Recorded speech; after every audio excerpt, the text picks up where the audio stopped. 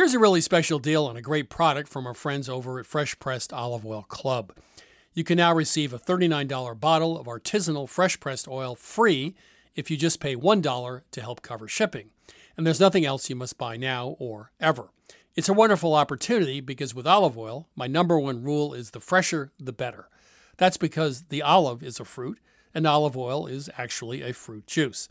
Like any other fruit juice, extra virgin olive oil is at its glorious peak of freshness, flavor, and nutritional potency when fresh squeezed. And that's what's missing with so many supermarket olive oils. After sitting on the shelf for months or even years, they've lost their freshness and can't compare with just pressed EVOO shipped direct from the new harvest. Here at Milk Street, we really like these oils' vibrant, grassy flavors, as well as the intoxicating aroma, just like a garden in a bottle. Prove it yourself with no obligation to buy anything ever. For your free $39 bottle direct from an award-winning artisanal farm, go to getfresh177.com. That's getfresh177.com. One last time, getfresh177.com. I grew up with Vermont farmers who made do with tools they had on hand. A hammer, pliers, and baling twine, of course, for most jobs. When I became a cook, however, I found that having just the right knife or maybe the perfect carbon steel skillet made all the difference. And the right tool also added pleasure to my cooking. I truly enjoyed my time prepping as well as cooking food. And that also goes for a car. The all-new Lexus GX has an exceptional capability that will have you seeing possibilities you never knew existed. Its advanced technology and luxurious interior mean that wherever you go, you'll never go without.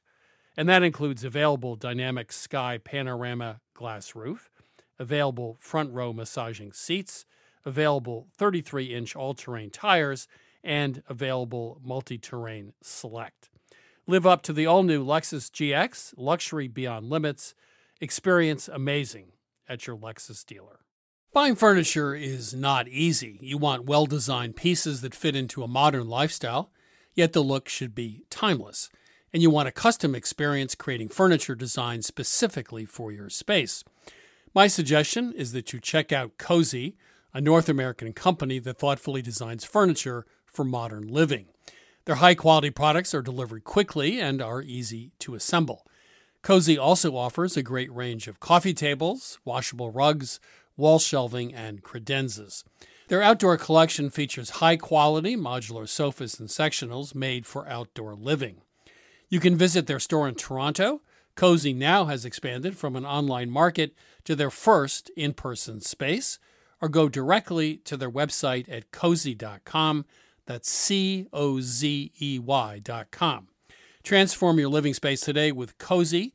Visit cozy.com to start customizing your furniture today. I like classic clothing that never goes out of style, and that's why I suggest you check out Quince, an online clothing store that focuses on timeless essentials at great prices. I recently bought a Mongolian cashmere sweater for under $100. It's a great sweater and a great deal. Now that warm weather is upon us, Quince has all the seasonal must-haves, like 100% European linen shirts from $30, performance polos, and versatile flow-knit activewear. The best part, all Quince items are priced 50 to 80% less than similar brands by partnering directly with top factories. And Quince only works with factories that use safe, ethical, and responsible manufacturing practices, along with premium fabrics and finishes. Upgrade your wardrobe. Go to quince.com/milkstreet for free shipping on your order and 365-day returns. That's QUINCE.com/milkstreet to get free shipping and 365-day returns. Quince.com/milkstreet. Hi, this is Christopher Kimball. Thanks for downloading this week's podcast. You can go to our website, 177milkstreet.com, to stream our television show, get our recipes, or take our free online cooking classes. Enjoy the show.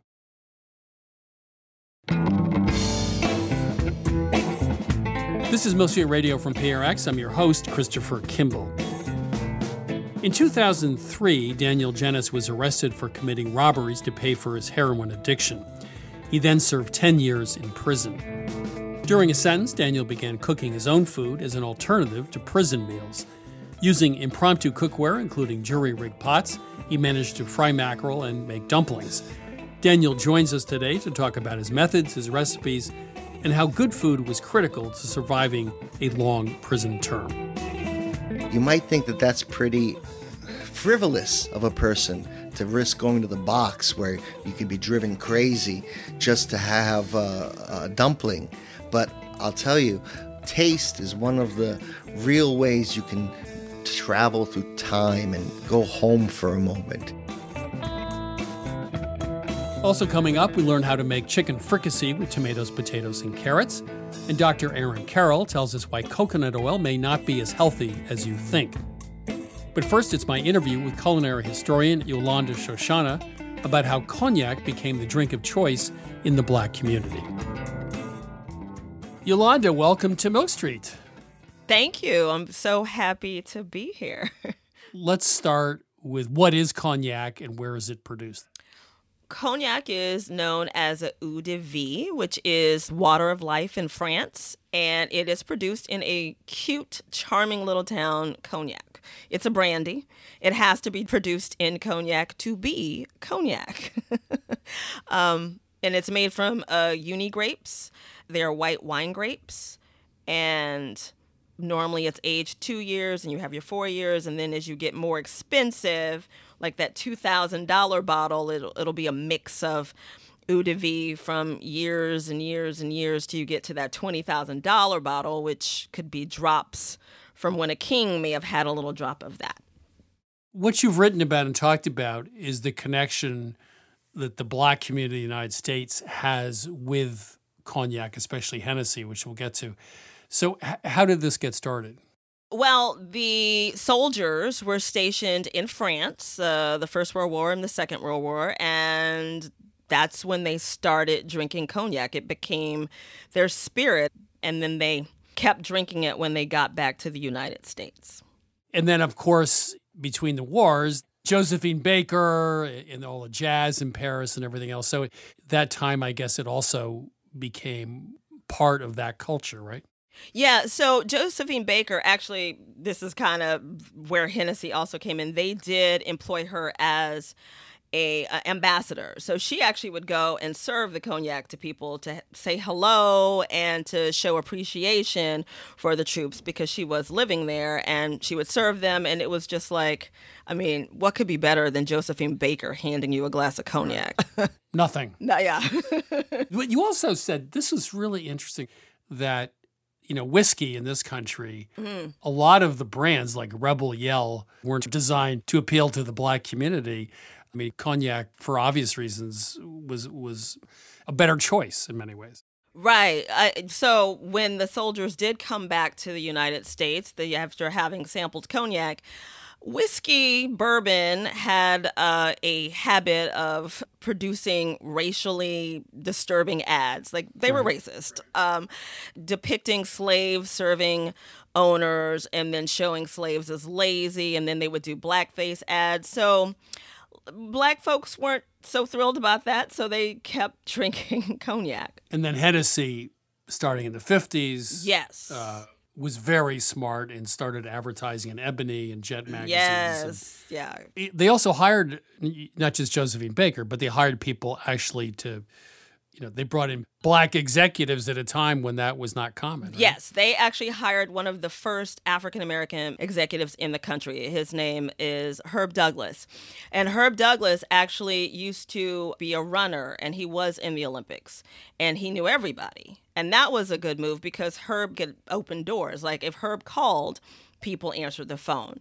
But Hennessy also, they looked at each other in a meeting and said, if we're really serious about being part of the African-American community, we should put our money where our mouth is. And that's why they also decided to hire him. And then they also gave money to help form the NAACP, which was also crucial. Then it gets into modern culture in a very big way with rap, et cetera. As the culture changed, Hennessy kept up with the culture, or the culture kept up with Hennessy, depending on how you look at it. How did that work out? In the 90s, you see cognac not doing so great. and sales were down. And this is when it became popular with rappers. You had P. Diddy and Busta Rhymes. They had a rap song called Pass the Cavassier. Give me some shit. You can give me the grapes. You can give me whatever. Just pass the Cavassier. Come on, give me the heavy. You can give me the grapes. You can pass me the Remy, but pass the Cavassier. Cavassier saw their sales skyrocket. So then all the other cognac brands said, hold on, wait a minute. And that's when they decided to reach out to other rappers and say, hey, why don't we partner? Why don't you become an ambassador? And then you start seeing rappers mentioning Hennessy in songs because it's what they were drinking. Because that's what rap music is. Rap music is about our culture, and it's about, it's our politics. But anyway, you can catch me any day sipping Hennessy, and my peeps get plenty in many ways to see that I hold this dough. Cats faked it, I made it, I told you so. So Hennessy, I guess, was one of the companies that pioneered this notion of thinking about different cultural groups in working with them. Is this now been taken up by everybody else, and this is what everybody's doing today? And is it morphing into the next phase, the next chapter of the story? Well, there's a piece of it where you can't find certain cognacs in certain places because people think it's too urban, as I put in quotes. And I know the Hennessy ambassador, and somebody asked him, well, what does Hennessy think about not being in certain bars? People don't want them there. And he said, well, we really don't care. We're not here to please those people. We're here for the community. African Americans have been proven to be more loyal with their money, same as the Latin community. We are more loyal with our dollars. And cognac, I think, gets that. Yolanda, thank you so much. It's been just a great pleasure. It's been such a pleasure talking to you. Thanks. That was culinary historian Yolanda Shoshana. Right now, my co-host, Sarah Moulton, and I will be answering your cooking questions. Sarah is, of course, the author of Home Cooking 101, also star of Sarah's Weeknight Meals on public television. So, Chris, seeing as it's warmer weather now and we're going to be getting some really lovely tomatoes, what is your favorite way to eat a tomato, raw or cooked, or both? I haven't had a good tomato in 20 years. So everyone keeps saying it's the season for tomatoes, but even if I go to the farmer's market, they're still not good. So normally, I mean, if it was really good, I would slice it. I'd just throw some olive oil on it, some sea salt, and thinly sliced mozzarella and some basil leaves. I mean, the classic combination, and call it a day. I remember the time when you could do that and the flavor of the tomatoes, was so great. You don't want to muck it up, right? I mean, what about you? What do you do? I agree with you. There's nothing better than a really good raw tomato. But a couple other things I like to do is to roast some, maybe cherry tomatoes. Sometimes they're the best ones. And then to puree them and use that juice in a vinaigrette, which gives it sort of a robust with olive oil and cherry vinegar. And a little bit of mustard, maybe a little bit of, you just rub the bottle with garlic. That is a wonderful summer vinaigrette. I find that almost any tomato, including the ones, I wouldn't use a supermarket cardboard tomato out of season, but in the summer, almost any tomato, if you slice it and salt it 20 minutes ahead of time, is just so much better than it was to begin with. So that really does help with these not so flavorful tomatoes. My favorite way to cook a tomato is in a tart. And again, I use beefsteak. I salt them 20 minutes ahead of time, half an hour ahead of time, slice them about 1/3 of an inch thick. And I make a tomato and basil tart in a bacon crust. And there's ricotta and mozzarella and Parmesan in there. And I just love that whole baked combo. So that would be another one that I love. Why don't you come over and make that, and I'll eat it. Okay. All right. Sounds good. Thanks Sounds like a plan. Yeah. All right. Pretty yummy. So let's take a call. Welcome to Milk Street. Who's calling? Hi, my name is Leo. I'm from Portland, Oregon. How can we help you? Yes, I just had a quick question for you guys. I recently took a tour of a citrus grove in Southern California, and I left with about 20 pounds of mixed citrus, like a giant reusable bag just overflowing with fruit. Oranges, lemons, pomelos, grapefruit, just the whole bunch. I was just looking for any suggestions for what I can do with all this variety of fruit. So I was thinking curds or some sort of like simple syrup, but does anything else come to mind? Well, I squeeze my own either orange or grapefruit juice every morning. I buy bags of it, right, for, juice oranges. And they'll keep almost 2 weeks, 10 days in the fridge if you keep a cold fridge, like, 38 degrees. So some of those, if you like to start your day that way, you can get through quite a few.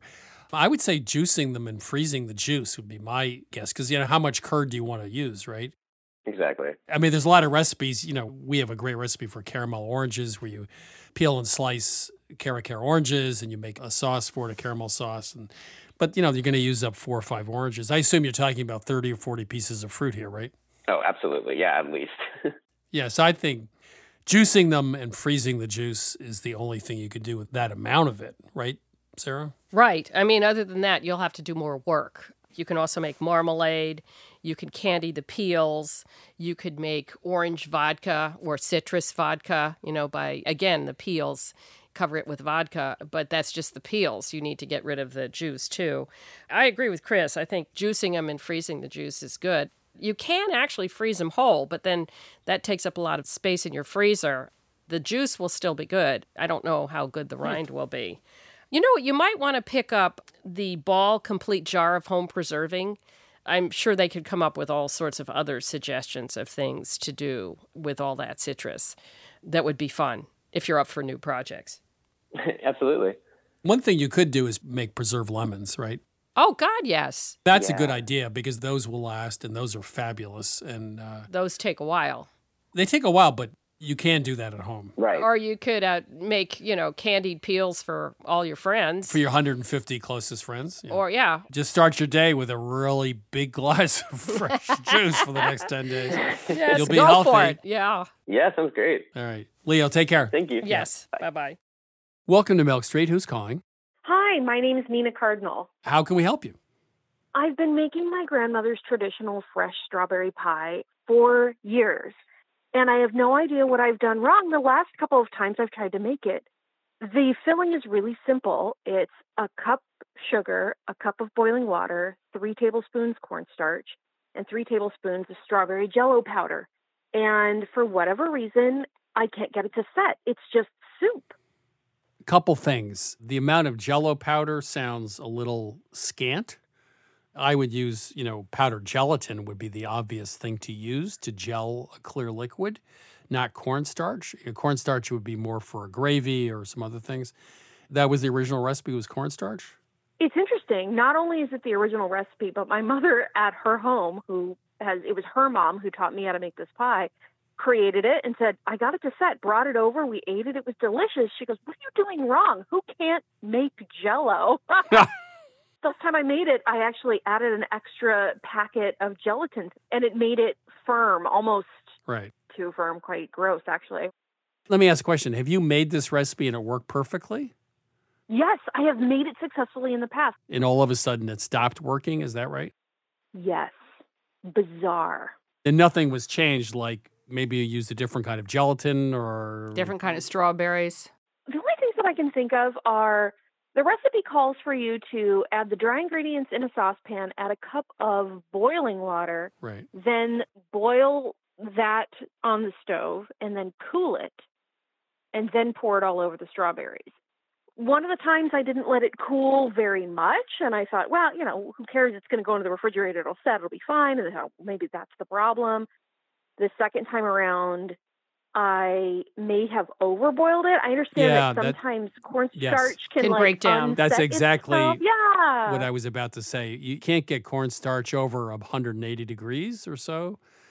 If you whisk it too much and cook it too much and heat it too much, it'll break down. Yeah. I would look at other recipes and see if they use powdered gelatin instead of... The cornstarch is an outlier for me. I wouldn't use cornstarch here. There's 2 kinds of powdered gelatin. There's the low sugar version, which comes in a pink package, and the regular one. Although this one seems like a fairly high sugar application. So I would use powdered gelatin and look on the back of the box to figure out how much. Well, thank you. Okay. I really appreciate this. I love this pie, by the way. Oh, it's so fresh and delicious. And the best part about it is even ugly soupy pie tastes good. Well, there you go. And then there's the version with pretzels and cream whip, right? That version. Oh, and you make that often, huh, Chris? That strawberry pretzel salad. No, I'm just telling you, when I had this 10 years ago, I laughed at it. I thought it was junk food, and I couldn't stop eating it. And we made it in Milk Street about 6 months ago just for fun. It's so good. It's disturbingly, refreshingly delightful. It's one of those things. Yeah, it's so good. Okay, you guys might have convinced me. Strawberry pretzel salad. Sarah, please try it. I will. Come on. I will. Give it a chance. Okay, Nina. All right, give Jell-O a chance. Yeah. Thanks, everybody. I appreciate Take your care, time. Nina. Bye. Okay, bye. Bye-bye. This is Milk Street Radio. If you want to expand your pantry or maybe find a new favorite recipe, give us a call anytime. Our number is 855-426-9843. One more time, 855-426-9843, or email us at questions@milkstreetradio.com. Welcome to Milk Street. Who's calling? My name is Andrew Wood. How can we help you? Well, I was talking to a friend of mine in Hilton Head, South Carolina, not too long ago, and they were talking about how their daughter loves crab legs. And my comment was, crab legs, like having candy for dinner because they're so sweet and delicious. My friend was taken aback by this, the notion that crab legs might be sweet tasting. No one in their family can even taste it. And it made me wonder, are they sweet or is it just me? And if they are, I know they don't contain any sugar or carbohydrates. What causes that sweet flavor? I have to preface my answer by saying anytime I am asked a scientific question about food and I'm not absolutely sure of the answer, my answer is always amino acids. So I'm going to tell you that it's the amino acids, which I think is actually true. But the prevailing wisdom would be that it's certain types of amino acids which give it a sweetness. I mean, shrimp is sweet, right? Lobster's sweet. Scallops are sweet. You know, it's just a function of shellfish, I think, many shellfish. One thing you said was interesting. Your family can't taste the fact that crab legs are sweet. They have no sense of that. Right, which brings me to my next question. Why can some people taste that sweetness and others clearly cannot? Well, it's a long story, but I'll make it short. It used to be that people thought that all of your ability to taste was on your tongue, right? And that there were certain sections of your tongue, salty, sweet, sour, etc. That's not true. There are different receptors on taste buds that taste those fundamental elements. Sweet, salty, sour, bitter, umami. How many taste buds you have does vary from person to person. You can do a test by putting a blue dye in your tongue and someone takes a picture and they can count the number of buds. The problem is almost all flavor is perceived by smell, because when you put something in your mouth, it goes up the nasal passage, there are receptors there, communicates that to the brain. Most of what we consider to be, taste is us smelling. So it could be a function of some people have fewer taste buds, literally, on the tongue. And the other is some people perceive smell differently, aroma differently than others. I mean, Sarah? Yeah, it's interesting. I think all three of us would agree that all the shellfish we just mentioned are sweet. So we're obviously all in the same situation in terms of number of taste buds.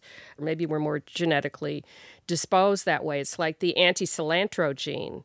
Some people absolutely hate it. It tastes like soap to them, and they've determined that that's something you're born with, you can't help. Yeah, well, there's one other study that's interesting, and that is it's not so much your physical ability to detect aromas, it's how the brain processes that information. So a lot of it's training, and it's your brain's ability to process the sensory input from the aroma and from those sensors. Just practice is also part of taste, too. Yep. Similar to how sommeliers get really good at sensing wines. Or coffee tasters. It would be another category. Right. Yeah. At least I'm happy to know I'm not alone in being able to taste the sweetness of crab legs. No, we agree with you. Absolutely. Yeah. Just stop putting sugar on it. It'll be fine. Right. Not. Okay. Andrew, thank you so much. Yes. Thank you. Take care. To talk to you. Yeah. Bye.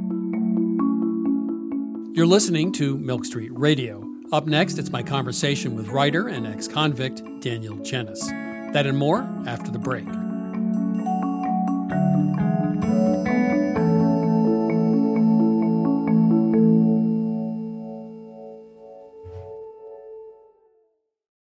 I'm Christopher Kimball, and now here's a word from our friends at Allagash Brewing Company, who love food as much as we do here at Milk Street. Hi, this is Jason Perkins. I'm the brewmaster at Allagash, and I've been making Allagash White in Portland, Maine since 1999. So a white beer is a very old style of beer. Traditionally, it was brewed with spices of some type, typically coriander and orange peel. And I think one of the things that makes Allagash White distinctive and different is the rare combination of complexity and drinkability. And it's sometimes remarkable to stop and realize that I never get tired of it. You know, I'll open a can or I'll pour a glass and the first sip and I'm like, man, this beer is good. There are a lot of different ways that folks can enjoy an Allagash White, and here are some of the examples of what folks here at the brewery like to do. My favorite thing to pair with an Allagash White is simple, beautiful seared scallops over a bed of fresh greens with blood orange and shaved fennel. My favorite would probably have to be like an Italian or a hoagie, capicola, pickled vegetables, crusty bread. It's got that nice lemony, zesty character that just gets you ready for the next bite. The ultimate pairing for me is this dish called bossam, which is this like big pork shoulder with like salt and brown sugar. We also call it candy pork in my house, and a little like scallion ginger sauce. It's like lettuce, rice, pork, sip of white, lettuce, rice, pork, sip of white, and it's just perfection. My other top choice was like a hot dog. Like, just have a hot dog and have an Allagash White. You don't need to dress it up. There's something about mussels with beer, especially the white, that is just so good. I feel like it goes really well with different soft cheeses that aren't too dominant, but then also with like spicy Indian food. So I think it's just really versatile. I could imagine like something like lemon meringue pie. That would be really nice. Pairing Allagash White with carrot cake is a thing of beauty. This maybe it sounds really boring, but pepperoni pizza. I feel like after a long week, having like a nice warm pepperoni pizza and a cold Allagash White is just like you made it. Like you did your week. You deserve this pizza. You deserve this beer. It's perfect in summer. It's perfect in winter. I haven't really found a flavor that I don't think works really well with Allagash White. Yeah, so not only do I drink it while I cook, I often cook with it. So if I'm creating some kind of stew, I'll add a little bit of Allagash White to it. A lot of people use Allagash White in like a fried fish batter. Anywhere where you can add like a spritz of lemon or a spritz of lime, that could be the beer. We are very food-minded here at Allagash, obviously. And I think because of that, Allagash White is kind of subtle in a way that not all beers are, and I think that makes it very food-friendly. I think it tends to unlock qualities in the food that you otherwise wouldn't necessarily notice. Like it's not too hoppy or it's not too sweet, so it sits right in the middle and sort of brings the flavors of the dish to life. If you ask anyone here at Allagash, we're pretty much all stands for this beer. We love it so much because every time you have it, you pick up something new. Every time you come back to it, you're reminded like, oh wow, yeah, that's really good. This is Jason Perkins again. Just wanted to say thanks to everyone at Allagash for sharing. You can try Allagash White at home, too. Head to allagash.com/locator to find Allagash White near you. For 21 plus only, please drink responsibly. Allagash Brewing Company, Portland, Maine. This is Milk Street Radio. I'm your host, Christopher Kimball. Right now, it's my interview with writer and ex-convict Daniel Genis. During the 10 years he spent in prison, Daniel used cooking and food as a mental escape from the realities of prison life. Daniel, welcome to Milk Street. Thank you very much for having me, Chris. You had a really interesting childhood. Your dad, Alexander, a well-known Russian writer, but your home was visited by all sorts of interesting people, from Baryshnikov to Umberto Eco. Do you remember those visits, or that's just something that's vaguely in your history? My father, who was something between a dissident, a journalist, and then eventually just an author, is a very successful one in the world of Russian literature. So being the son of Alexander Djenis, I was exposed to some of the best that there was in the late 80s and early 90s in terms of cultural influences.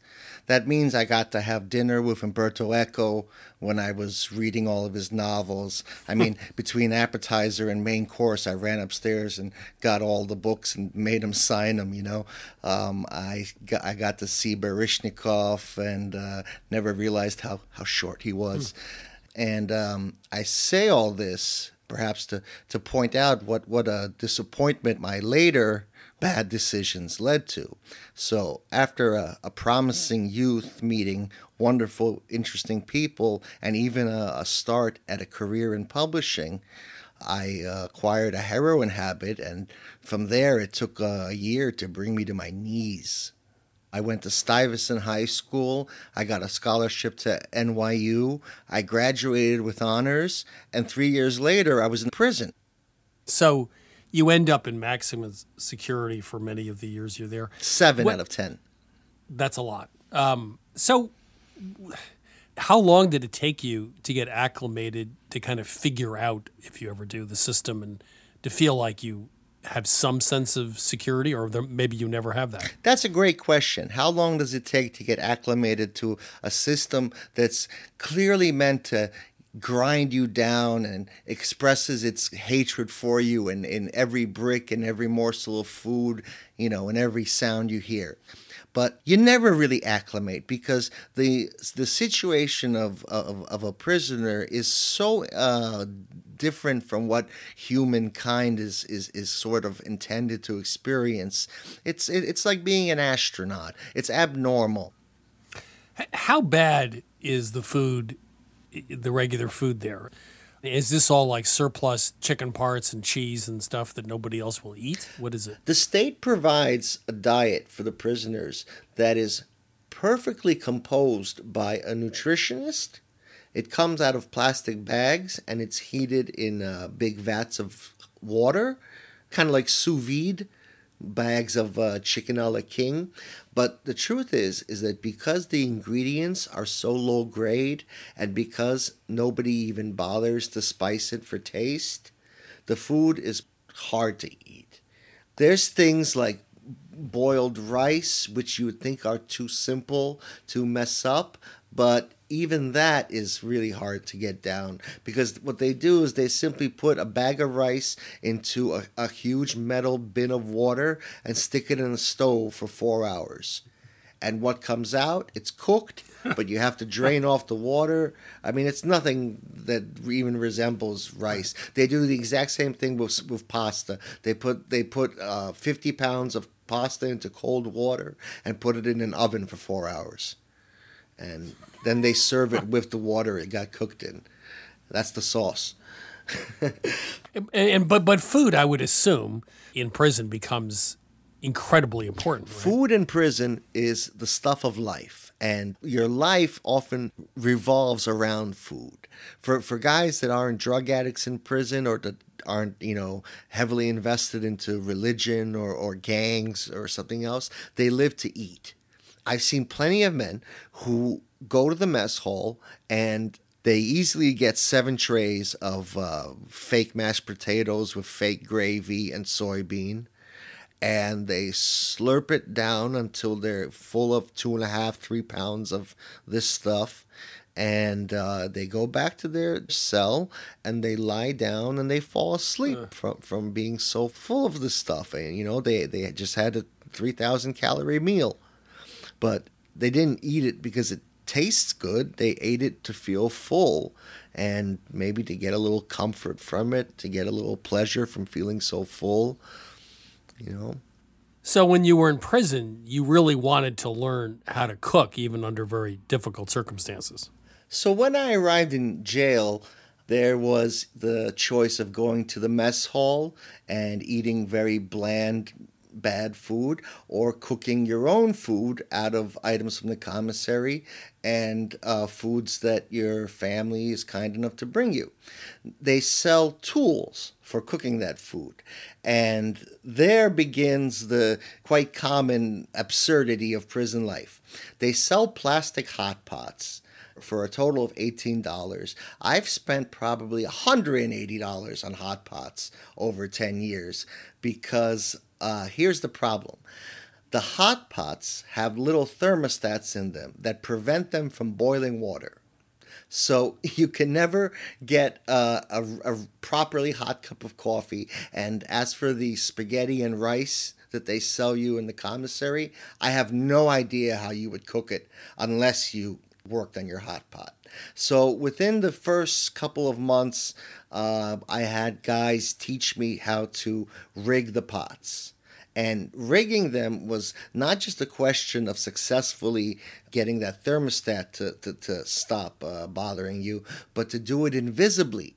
Because once the correctional officers, the guards, if they saw any alteration in the hot pot, they would take it away from you and they could write you a ticket. You could be locked inside for 30 days just for having changed the thermostat on your hot pot. So you had to do it cleverly enough so that it couldn't be seen. And one of the classics of prison cuisine is Jack Mac, I guess? Yes. And what is that? When you read about when you talk to prisoners about dishes that they really enjoyed or remember, almost always you hear about Jack Mac. And that's because mackerel in a can is one of the cheapest sources of protein that prisoners have. I've never actually seen this stuff eaten in the real world, although I have seen in 99-cent stores the same cans of mackerel. But I cannot imagine anybody in the free world eating this because the mackerel that comes out of the can has its skin still on it. Now, fish skin is not, a bad thing. I love salmon skin, for example, but this skin is, the mackerel has been boiled in brine, and also its spine has been left in, as well as some of the innards. So the liquid it's sitting in and the slime around it makes it a really unpleasant looking thing. But it is nevertheless a hunk of fish that you can fry. And that's why guys are into Jack Mac, because they know how to very gently take the skin off of the Jack Mac, remove the entrails, and leave clean fillets of white fish. They're the size of maybe 3 thumbs put together. And they're battered by, usually one of the best batters was broken up cereal. And we would use mayonnaise to derive oil. So to get oil, you either have to freeze mayonnaise by putting it out on your window in the winter, or you boil the mayonnaise in the summer. Both processes will cause the mayonnaise to divide, and you can pour off the oil and then fry your battered fish. I mean, it's already cooked, so you don't really need to fry it, but it tastes a lot better. And serving it, some guys would actually make a business out of this. They'd buy cans of Jack Mac, which were about $1 each, and they would fry the Jack Mac all day in there to make little portions of it, which they would then sell for 1 pack of cigarettes. And they did pretty good, but those guys, they smelled like fried fish always. I mean, even if they weren't cooking that day, they still smelled like it. You just couldn't wash it out of yourself after a while. So when you're frying the Jack Mac, what's the heat supply? How do you create a stove top? So when you're a serious cook, even the altered hot pot is not enough. What you need to do as a serious cook is to build what's called an eye. An eye is the inner coil of the hot pot removed and mounted on a metal can and wired directly so it can be plugged right into an outlet, and 60 seconds later it's red hot and you can put a metal dish on it and fry. So you were also able to make dumplings, pupusas, pork rinds. How did you do all of that? So what's interesting is that flour is hard to come by. So there's a method for making both Asian-style dumplings, which we used to make with a corned beef filling, because corned beef can come in cans. And Caribbean-style dumplings, which have no fillings but are deep fried. So the way to make the dough is by taking a bag of really cheap macaroni. We used to have 99-cent 2-pound bags that came from Egypt. And you would soak the macaroni overnight. And then in the morning, it would be very tedious work, but you would mush it and squeeze the water out until you made a paste out of it. And then you can roll that. And, it never really stuck together too great the way real dough would, but it worked. It tasted like boiled dough when you made your dumplings. So you spent a lot of time cooking all sorts of interesting food. You obviously took a risk doing that, I guess, a lot of energy. Was that because food was central to your mental well-being in prison or some other reason? Chris, we all risked getting box sentences and getting our stuff taken away and maybe getting beat up by the cops just to get a decent meal. And you might think that that's pretty frivolous of a person to do all that, to risk going to the box where you can be driven crazy just to have a dumpling. But I'll tell you, taste is one of the real ways you can travel through time and go home for a moment. And when I ate something like I had a Korean friend make me lo mein once, and it tasted just like Chinese takeout. And when you eat something like that, you're not in prison for that moment. Daniel, thank you so much. It's just been a real honor and pleasure having you on Milk Street. Thank you for having me. That was writer Daniel Jennis. You can read his article, The Fine Art of Cooking in Prison, at Thrillist.com.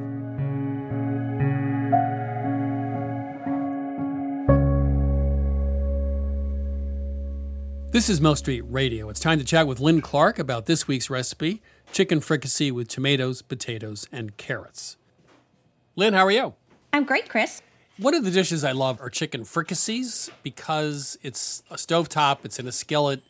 You can vary the different components with what's on hand. But it's one of those dishes that I don't think people make as much as they should. We found a great version from San Juan, a chef called Jose Santaella. His book is Cocina Tropical. He also has a restaurant there. It's pretty standard, but it has just wonderful flavors, and it's just a wonderful template for creating your own fricassee at home. That's right. This is not Julia Child's chicken fricassee. This is a very Latin American chicken fricassee. And you can't really talk about Puerto Rican food, especially without talking about a sofrito, which is kind of the basis of all of the cooking in Puerto Rico. It usually has onions, garlic, oregano, sometimes tomatoes, sometimes chilies, cilantro, smoked ham is often added. And you would just make up a whole batch of that, keep it in the refrigerator, and then add a half a cup or a cup of that to start your chicken fricassee. And that's what we're doing here. Jose also adds some bright acidic elements. So there's some capers in there and some pimento stuffed green olives as well, which adds a little bit of freshness to this. It's very rich with some bone-in chicken thighs. So it kind of cuts through that richness. So as you said, potatoes, carrots, chicken, but it also has what for me is a surprise ingredient, a half cup of rum. So in addition to some wine, which is very common in chicken fricassee, he adds some rum, and it really adds a very different flavor profile to this that kind of elevates the dish to something very different than what you would expect from a chicken fricassee. Well, thank you. I mean, this is a recipe, chicken fricassee with tomatoes, potatoes, and carrots from Jose Santaella in San Juan. But it's one of those dishes you can customize and play with leftovers, whatever's in the fridge. And that's one reason we love it. Thank you, Lynn. You're welcome, Chris. You can get this recipe for chicken fricassee with tomatoes, potatoes, and carrots at milkstreetradio.com. This is Milk Street Radio. Coming up, Dr. Aaron Carroll explains why coconut oil may not be as healthy as advertised. We'll be right back. You know, I grew up with Vermont farmers who made do with tools they had on hand. A hammer, pliers, and baling twine, of course, for most jobs. When I became a cook, however, I found that having just the right knife or maybe the perfect carbon steel skillet made all the difference. And the right tool also added pleasure to my cooking. I truly enjoyed my time prepping as well as cooking food.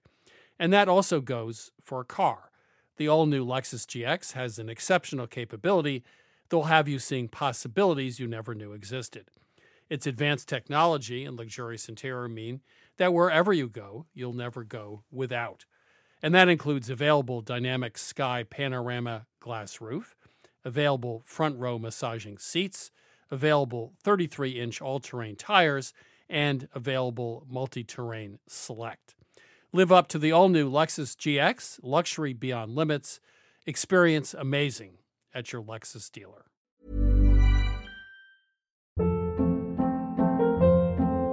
Hold up. What was that? Boring. No flavor. That was as bad as those leftovers you ate all week. Keke Palmer here, and it's time to say hello to something fresh and guilt-free. HelloFresh. Jazz up dinner with pecan-crusted chicken or garlic butter shrimp scampi. Now that's music to my mouth. HelloFresh. Let's get this dinner party started. Discover all the delicious possibilities at HelloFresh.com. Hi, I'm Daniel, founder of Pretty Litter. Did you know cats tend to hide symptoms of sickness and pain? I learned this the hard way after losing my cat, Gingy. So I created Pretty Litter, a health monitoring litter that helps detect early signs of illness by changing colors, saving you money and potentially your cat's life. Pretty Litter is veterinarian developed, and it's the easiest way to keep tabs on your fur baby's health right at home. Go to prettylitter.com and use code ACAST for 20% off your first order and a free cat toy. Terms and conditions apply. See site for details. I'm Christopher Kimball. You're listening to Milk Street Radio. Right now, Sarah Molt and I will be answering a few more of your cooking questions. Welcome to Milk Street. Who's calling? This is Doyle from Eugene, Oregon. Hi, Doyle. What is your question today? For a number of years, I've been filling my freezer with burritos, and I eat them when I'm not feeling creative or just am too tired to make anything more complicated. And the meat burritos go really well, but this summer the challenge I took up was to start making vegetable burritos. And the problem is the meat burritos assemble really easily, but the vegetables have a bunch of ingredients and they tend to fall all over the place. So I've been looking for something that goes well with vegetables that's kind of maybe the consistency of peanut butter, a little bit thicker, that will let me roll them up and get a shape on them. So I'm looking for creative ideas. Okay. First of all, I love the way you say when you're not feeling creative, you go and eat a burrito from the freezer. But the fact of the matter is you made that burrito in the freezer. So kudos to you. That's impressive. Well, thank you. You know, a way to go is roasted vegetables that you puree. Years ago, I did some mushroom enchiladas. I called them enchiladas. They were burritos. I got corrected. And I used portobello mushrooms, and I marinated them with lime juice and garlic and stuff. But then I roasted them, but I also roasted on a tray some garlic cloves, some onions, and some tomatoes, plum tomatoes. And then what happened was those vegetables, the other three, not the mushrooms, got pureed. And then the whole thing got combined with a can of green chilies. A small can, there's little tiny cans. And that really held together pretty well. I'm also thinking tomato sauce. Of course, any, like you said, peanut butter, a peanut sauce, a tahini sauce. But I have another idea. Again, it's a little bit of work, which is any vegetable when roasted and pureed can make a beautiful sauce. I made a sauce out of cauliflower for pasta because I was trying to do a sort of lower fat, creamy sauce, and it worked really well. I roasted the cauliflower, then I just pureed it. That could be a lovely binder. I'm sure Chris has some ideas, I have two words. Yeah. Black beans. Ah. Yeah, I mean, that's, like a bean burrito. I mean, black beans are perfect. You can buy them in a can. I would, essentially refry them in a skillet. You could use a whole bunch of chilies or, sauce Colorado or whatever you want. Garlic, onions, you can season it the way you like. But I think canned black beans would be the basis of my Maybe you mash them a little bit, though? No, yeah. You mash them, but do it in a skillet with whatever kind of sofrito you want, or chilies or spices. And nice chilies like guajillos or anchos, moritas, things that are not spicy but have a lot of flavor. So I think chilies and black beans would be my combination. Yeah, well, I like that. Great.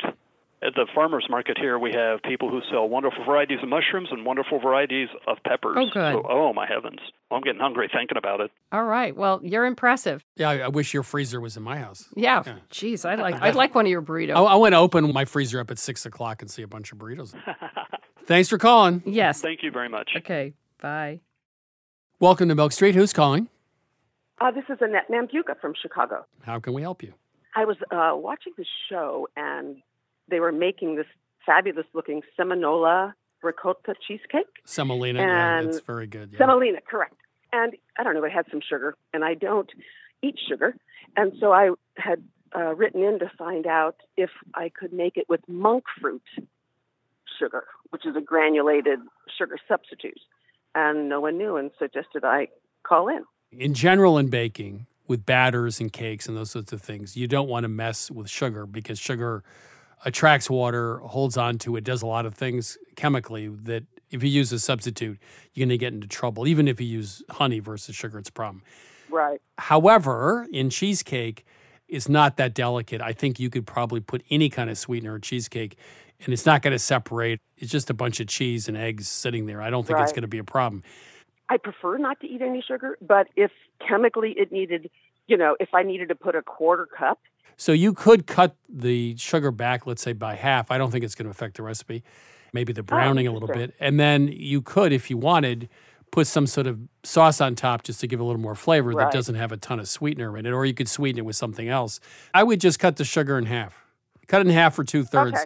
Besides which, you have cream cheese in it, which is already, and eggs and other things. Right. Yeah, Right. I think that's fine. Yeah, Sarah? I think that's good advice. It is worth making this recipe, by the way. Yeah. Okay. But anyway, you cut it way back; it'll be fine. And if it's if you need some more sweetener, just put a little of a fruit coulis on top. Okay, great. All right. Thank you so Thanks much. for calling. I appreciate it. Ciao. This is Milk Street Radio. Sarah and I are here to solve your culinary mystery, so please give us a ring, 855-426-9843. That's 855-426-9843, or email us at questions@milkstreetradio.com. Welcome to Milk Street. Who's calling? My name is Zach from Seattle, Washington. How can we help you? So I bought a $100 bottle of vinegar, and it was amazing. It was more transcendent than I thought it could have been. Balsamic, right? Yes. Obviously, unless I win the lottery, I can't afford a $100 bottle of vinegar on my table every night. What are some things I could look for kind of middle-of-the-range balsamic vinegar? Well, first of all, I have to ask, what did you do with this $100 bottle of balsamic vinegar? How did you use it? Put it on a little bread with some butter. That alone was mind-blowing. And then I'd use it in kind of my everyday salads and mostly as a dressing, as a topping. Okay, well, I actually won a little tiny bottle years ago from a tasting of $150. It was a tiny bottle. And the only thing you should do with that is probably drizzle it on like strawberries or put it on ice cream or put it on shavings, chunks of Parmesan. I would not use it in a dressing because you're going to not notice how great it is in a dressing. You could use a cheaper version of that. So if you still have any left, it's a drizzling balsamic. Just don't mix it with anything. Mm-hmm. And that stuff is aged at least 10 years. It's from Modena in Italy, up in the north area.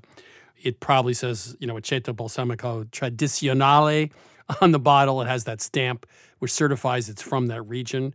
The next step down is less aging, right? So it's 2 or 3 or 4 years of aging. If you're going to use it in a salad dressing, Sarah may disagree, but white balsamic for me is really inexpensive. You can get it anywhere now. It's not as acidic as a typical red wine vinegar, and it's great in a salad dressing. So I would go for something much less expensive for salad dressings.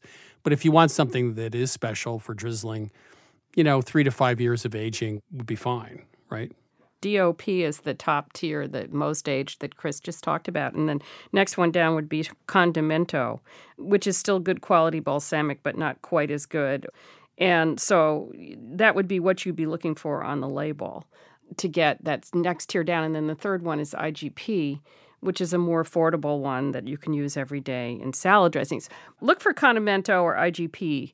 You'll find something, I think, that works for your salad dressings. And, that's what birthdays and holidays are for, is to ask people to buy you that. But he's going to be so disappointed, though, after the $100 bottle. No, get them to buy you another $100 No, bottle. but I mean, if he's going to drizzle that, as you said, on bread with butter, you're not going to put white balsamic on bread and No, butter. no. But so- you could get a condimento You could. red. Yeah. Anyway, glad you had that experience. Christmas is coming up sometime. Yes. So. All right. Zach, thanks for calling. Yes, Zach. Great. Thank you. Bye-bye. Bye. This is Milk Street Radio. Now it's time for this week's cooking tip from one of our listeners. My cooking tip for me is to use a cast iron pizza pan and put it on the floor of the oven to cook my chicken parm. That way it replicates a salamander in order to give it the finishing crust that is needed for chicken parm, because no one likes soggy chicken parm. And then the restaurants, they have salamander ovens that get up close to a very, very high temperature that home ovens simply don't have. So that's worked very well for me to get a nice chicken parm that is not soggy. If you'd like to share your own culinary hack or secret ingredient on Milk Street Radio, please go to 177milkstreet.com/radio tips.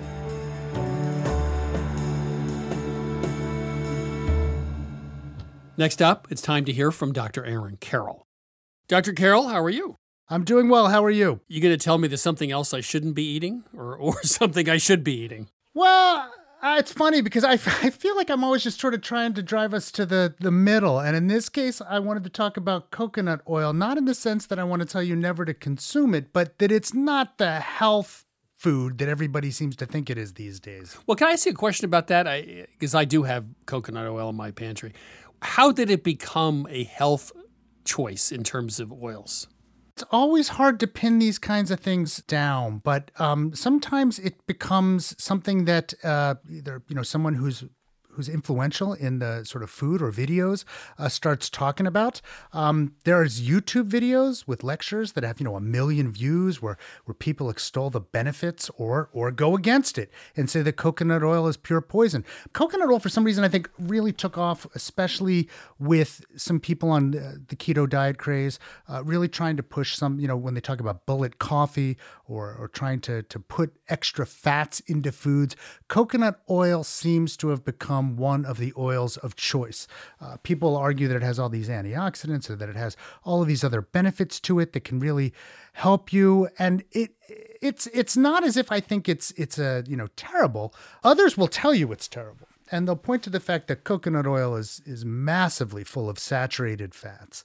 Now, I think sometimes the case against fats in general and saturated fats gets overblown. But having said that, I wouldn't go so far as to say that, eating something which is pure saturated fat in large amounts is good for you. Using butter, using oils, these are things that you should use to properly prepare food, to cook it well, even to flavor it in a variety of ways. But we shouldn't start going carte blanche and feeling that, putting as much coconut oil in our diet is going to be something that's really beneficial. The downside of coconut oil is it has a lot of saturated fat in it. Is that the only thing, or are there other issues?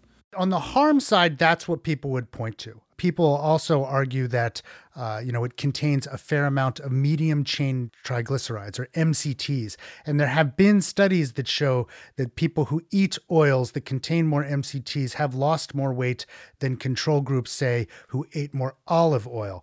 But even off of that, I would hesitate to say that the studies that have been done could really single out and say that this is something you should do because it's going to help you lose weight. In general, trying to change any one nutrient in order to lose weight rarely works. So, buying sort of extra virgin cold pressed coconut oil and starting to put it in everything you consume, it would be like doing the same thing with butter. You would never really think that the latter is something healthy that you would do, but for some reason with coconut oil, people do. Is there a difference from a scientific point of view or physiological point of view between animal fats, milk fats, and vegetable fats? Well, most vegetable fats tend to be unsaturated. You can think of it in general that saturated fats tend to be solid at room temperature and unsaturated fats tend to be more liquid. So most of the vegetable oils, olive oils, canola oils, those are liquid. They're more likely to be unsaturated. Things like butter, animal fat, and even, coconut oil will often be solid at room temperature. Coconut oil is one of the vegetable ones, which is more like an animal fat. My sister tells me I should be taking 2 or 3 tablespoons of Evo, extra virgin olive oil a day. And I ask why, and I get a very murky answer. So I'm going to ask you. So is this a good idea or a bad idea? So sometimes I've heard people do this because they're trying to address constipation or something like that. And I still would say that's not the way I would go about it. But from a health standpoint benefit, no, there's really no reason to do it.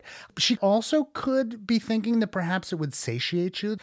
Some people have found that more fat in their diet does lead them to feel fuller. It's one of the big arguments of a keto diet is that, if you really go with a low-fat diet, you wind up being hungry all the time and you wind up over-consuming. But again, usually a well-balanced diet is going to be better for you almost any day of the week. Dr. Carroll, another Promise Health food down the drain. Thank you very much. Always a pleasure. That was Dr. Aaron Carroll. He's the professor of pediatrics at Indiana University School of Medicine and also a regular contributor to the New York Times Upshot column. That's it for this week's show. If you tuned in too late or want to binge listen every single episode, you can download Milk Street Radio on Apple Podcasts, Spotify, or wherever you find your podcasts. To learn more about Milk Street, please go to 177milkstreet.com. There you can find our recipes, take a free online cooking course, or order our latest cookbook, which is Tuesday Night's Mediterranean. You can also find us on Facebook at Christopher Kimball's Milk Street, on Instagram and Twitter at 177milkstreet. We'll be back next week with more food stories, and thanks as always for listening.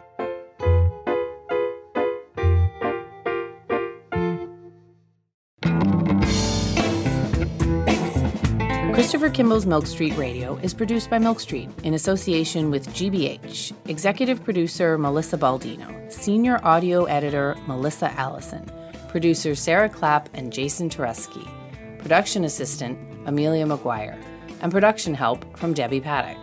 Additional editing by Sydney Lewis. Audio mixing by Jay Allison at Atlantic Public Media in Woods Hole, Massachusetts. Theme music by Toubab Crew. Additional music by George Brandel Egloff. Christopher Kimball's Milk Street Radio is distributed by PRX.